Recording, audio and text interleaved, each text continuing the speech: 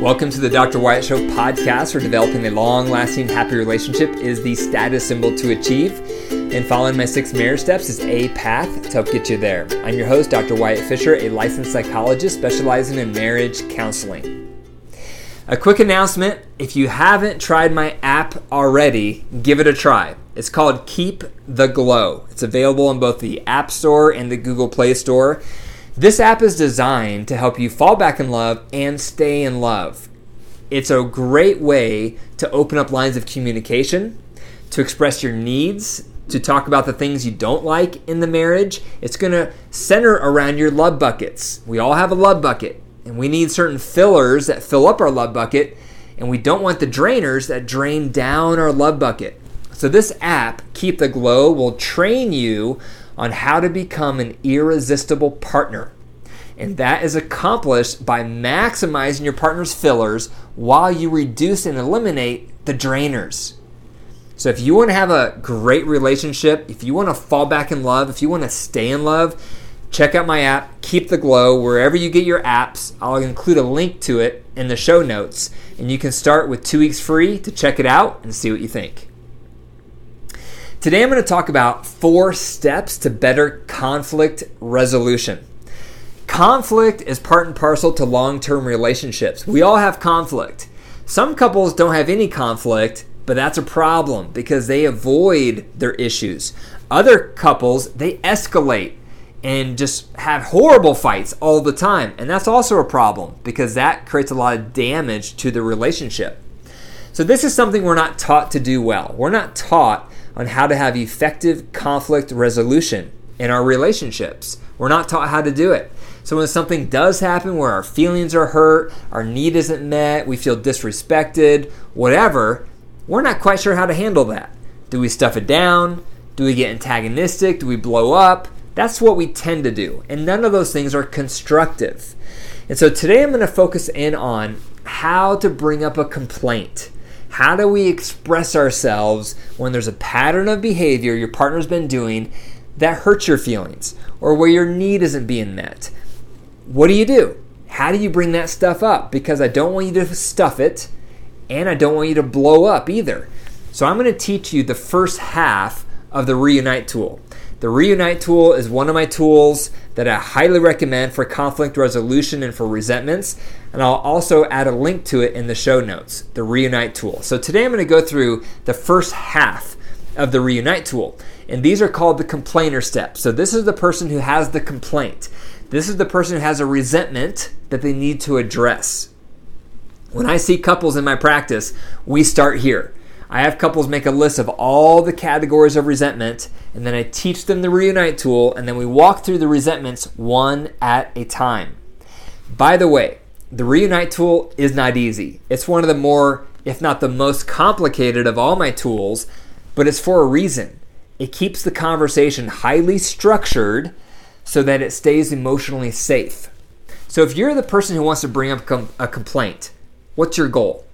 Your goal is you want your partner to listen well, you want them to empathize, you want them to own their part, you want them to apologize, you want them to make amends.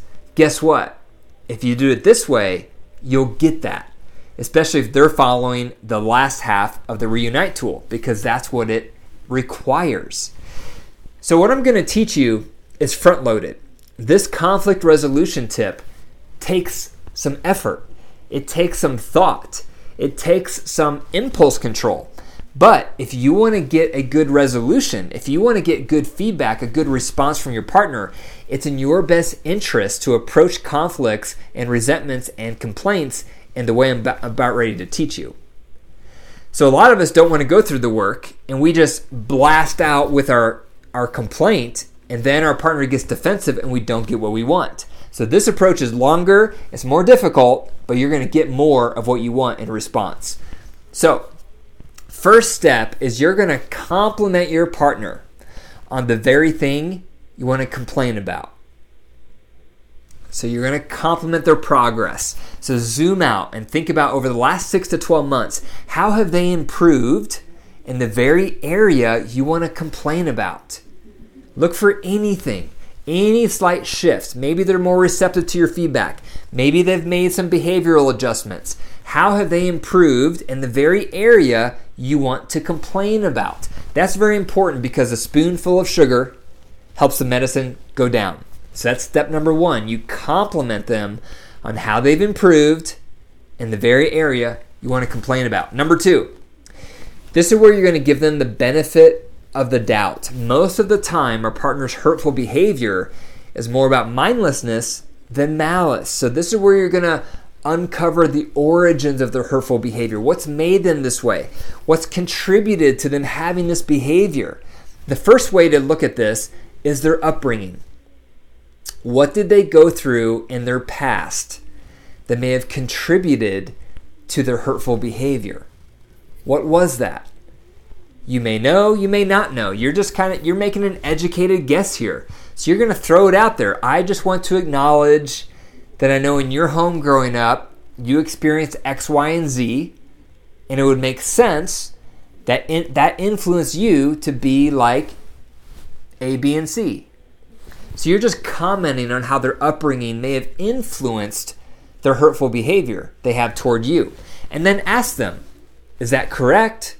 Did you go through anything else growing up that may have influenced that behavior? The next part of number two is you're going to look at their circumstances.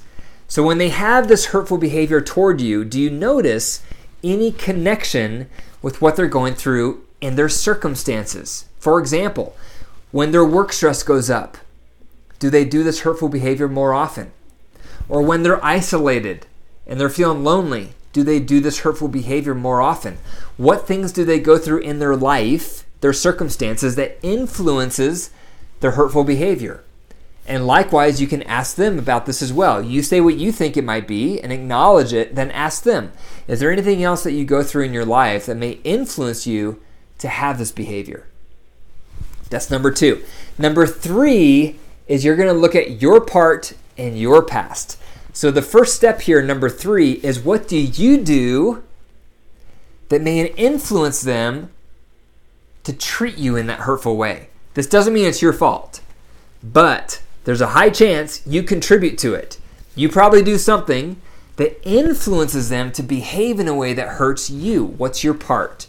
You want to acknowledge, such as this. I just want to acknowledge that I know that I do X, Y, and Z, and that would make it even easier with how you respond in response to me with doing A, B, and C, or X, Y, and Z. So you're just acknowledging how you're contributing to their hurtful behavior to you. And ask them about this. What else do I do that contributes to your behavior? Ask them, because you may not know what you do. You may not know that you behave in a certain way that influences their hurtful behavior to you. The next part of number three is your past.